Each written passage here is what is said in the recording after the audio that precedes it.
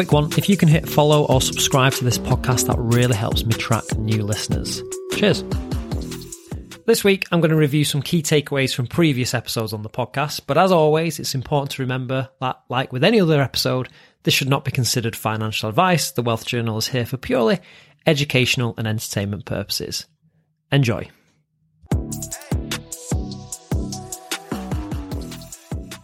Historically, stocks and shares have delivered a lot of gains to investors over the years, and it's been very, very lucrative. Millions and millions can be made on the stock market, and of course millions can be lost on the stock market. But I believe there is a way for people to limit risk and grow your wealth over the long term. Now, if you want to significantly grow your wealth, potentially you might have to take a little bit more risk than what you're usually comfortable in doing, but you can actually grow your wealth at a fairly consistent and moderate pace using stocks and shares. And I actually think that over the long term, and providing you've got a long-term time horizon, then your risk can be really, really mitigated. And we've talked about the risks of leaving your money in the bank for it just to erode away through inflation. Investing your money in the stock market in general has been, over time, proven to be a very, I guess, consistent form of delivering returns for the investor. Now, a few weeks ago, I wrote an article on Medium. Of course, you can find me on Medium. I try and share these on LinkedIn as well whenever I can. I've got 2 followers at the moment, so if you want to help me up that, then please do. I actually wrote an article that the stock market always goes up. And the headline was designed to try and get people to click on it and read, because it is a little bit provocative in that sense. But essentially, that's true. The market has always gone up. Over time, if you look at a graph from when the stock market or the major indexes, from the beginning of time till now, they've always gone up relentlessly on an upward curve. So yeah, it does beg the question of, like, how is it that people lose money in the stock market? And I know Warren Buffett was asked this question a few years back, and I think he thought about his response, but actually he came to the conclusion is that generally it's because people jump in and out of the stock market. They tend to buy when prices are high, and then they sell, they panic when prices are low. So actually getting comfortable with that investing mindset is very important, I believe, in order for you to be successful in the stock market. Most people are generally concerned about losing money. They're more often than not risk averse. And there's also a handful of other reasons why I think people lose money in the stock market. One is because they invest with funds that they might potentially need in the short term. And if prices go down, they panic, or they're forced to sell because they need to use that cash for something else. So I've recommended pretty much from the beginning of this podcast to try and make sure that you've got a bit of a pot of cash available for you for them general things that just crop up in life. Your car breaks down, your roof leaks, your boiler breaks, whatever it may be. Invest with your investment funds, not with money that you need in your day-to-day life. And then you can sort of be a little bit more relaxed about the ups and downs of the stock market. Another way that I think people lose money in the stock market is because they tend to get caught up in stock picking or speculation. Stock picking is very, very difficult. There's people that are paid a huge amount of money to try and pick the best stocks, that do tons of analysis. They have lots of people working for them to analyze the market trends, technical analysis, fundamentals of companies to try and beat the market. It is very hard to do, and people do it, don't get me wrong. There's people that make huge successful careers out of that and make a lot of money doing it. But if you think that you can just sit in your bedroom every night and pick the best stocks and beat the market, then it's probably going to be quite tricky. I know there's probably traders out there that can do that from home, and then fair play to them. But for the general sort of passive investor who's probably not looking to dedicate a huge amount of their time to it, it's very hard to do. So I think people can get burnt by buying stocks based on hype, buying stocks based on stock picks or tips that they hear from a friend of a friend. Don't get me wrong, sometimes that pays off, but over the course of the long term, it can be very difficult for just the average investor to outperform the market. And if you get caught up in trying to outperform the market, I think over the long term, it's going to be difficult for you to do.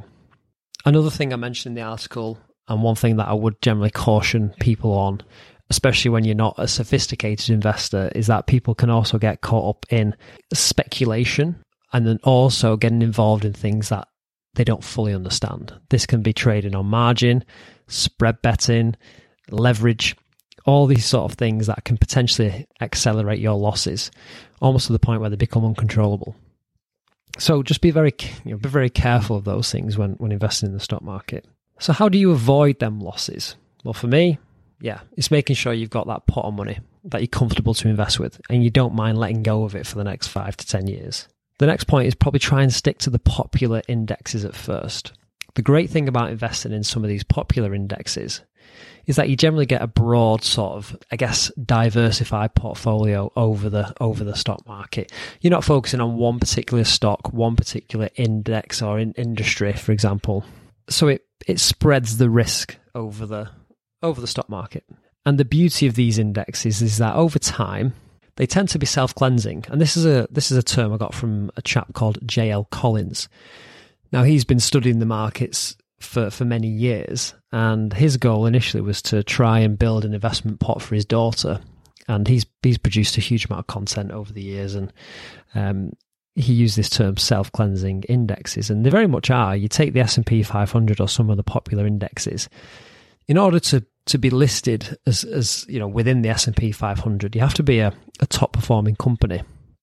As soon as companies there are no longer almost meeting that criteria, they generally come off the S&P 500 and get replaced by companies that do meet the criteria. So you can almost have the confidence when investing in them indexes that you are almost investing in the best of the best stocks, really, and they'll continue to self-cleanse and update over time. I mean, recently, I think just earlier this year, or maybe, I think it was earlier this year, Tesla became part of the S&P 500. So obviously a fantastic company. So indexes have that self-cleansing property to them as well. So you can invest into indexes and be fairly relaxed that the market forces will naturally just keep them indexes current and hopefully working in your favour. Now, I do want to caveat that I'm not completely against picking your own stocks, but what I will always suggest is that you understand and you do your own research around a particular stock. Yeah, you might get a tip from a friend who you think has done their own research and you're happy to sort of follow through on that. But picking your own stocks, it can be, a time-consuming process, but also enjoyable if that's what you're into. And I always try and think about, do I really understand the company that I'm investing in? Have I been a customer of that company? Do I have an affinity to the brand? Do I understand their financial performance? Have I read their annual report? What's the management team like of that organisation? What is their future potential, their long-term strategic goals? Do I believe that they're relevant to today, relevant to the future? Have a look at their balance sheet. I'm happy with the balance sheet, the relations between their assets, their liabilities, their cash on hand. All these factors come into play when picking a stock. What's their moat? Do they have a network effect? Some of these things that can tip the balance over the edge in terms of, will I invest in them? And if it feels like I'm talking a complete different language to you at this point, then that's fine. And maybe that's an indication that picking stocks right now might not be the right thing. So I do think a lot of time and effort can go into stock picking, and it can be very rewarding and actually, quite enjoyable as well. And I have picked some stocks over the time and I've had some positive performances, but I've also had some negative performances. So I'm just recommending exercising caution when it comes to picking stocks. I'll give you an example when I made a stock investing mistake. I guess the Wealth Journal is about me being honest and being transparent with some of my experiences. So here's one for you. Probably about 10 years ago, I started to invest in the stock market. I set up an account on Hargreaves Lansdown, and I think I'd just returned from a trip to America, and I was very much interested and excited by Abercrombie and Fitch. Now, I remember the days when people used to head over to America and come back with pretty much covered head to toe in Abercrombie and Fitch. Well, it was around that time, and I'd been out there, witnessed the queues on Fifth Avenue of people trying to get into Abercrombie, the models on the door, the amazing smell of the store. And I was like, wow, this place is incredible. And I think at the time, I don't think we had one in the UK at that point. But there was certainly plans for the company to expand internationally. And I was like, oh yes, this is the next big sort of thing. They're gonna go parabolic in terms of stock. So I bought into Abercrombie and Fitch, and I think at the time the share price was around about $80 a share. I probably bought one share, maybe two. I can't quite remember. But that was it. I mean, that was the research I did. I went to the shop.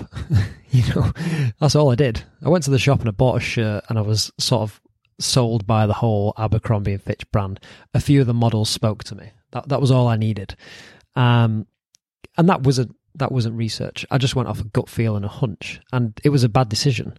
Pretty much since I bought them, I watched the stock price almost hourly just gradually start to fall and fall and fall. I think to the point where they got to around about $60 a share, and then I sold. I panicked and sold. I had all my money just in one stock. So, yeah, it wasn't a pleasurable experience. But then I've just, before I started recording the podcast, I thought I'd have a quick look at Abercrombie and Fitch stock. I think the stock's around about $40, but I think it went as low as 10. So me getting out at 60 actually probably wasn't too much of a bad thing. But yeah, I didn't know anything about the company. I didn't actually research the organisation at all. I didn't, really foresee probably where that trend was heading.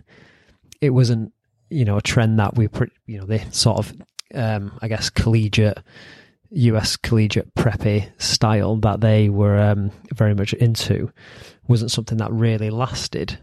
The company had quite a lot of issues as well with how they treated the staff.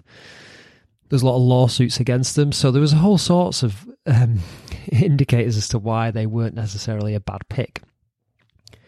So yeah, I made a huge mistake in Abercrombie and Fitch and had all my investment pot pretty much on one stock. And I think since that experience, I've started to probably invest in one indexes, but also a few different companies to spread the risk and try not to just look at the stock on a daily basis.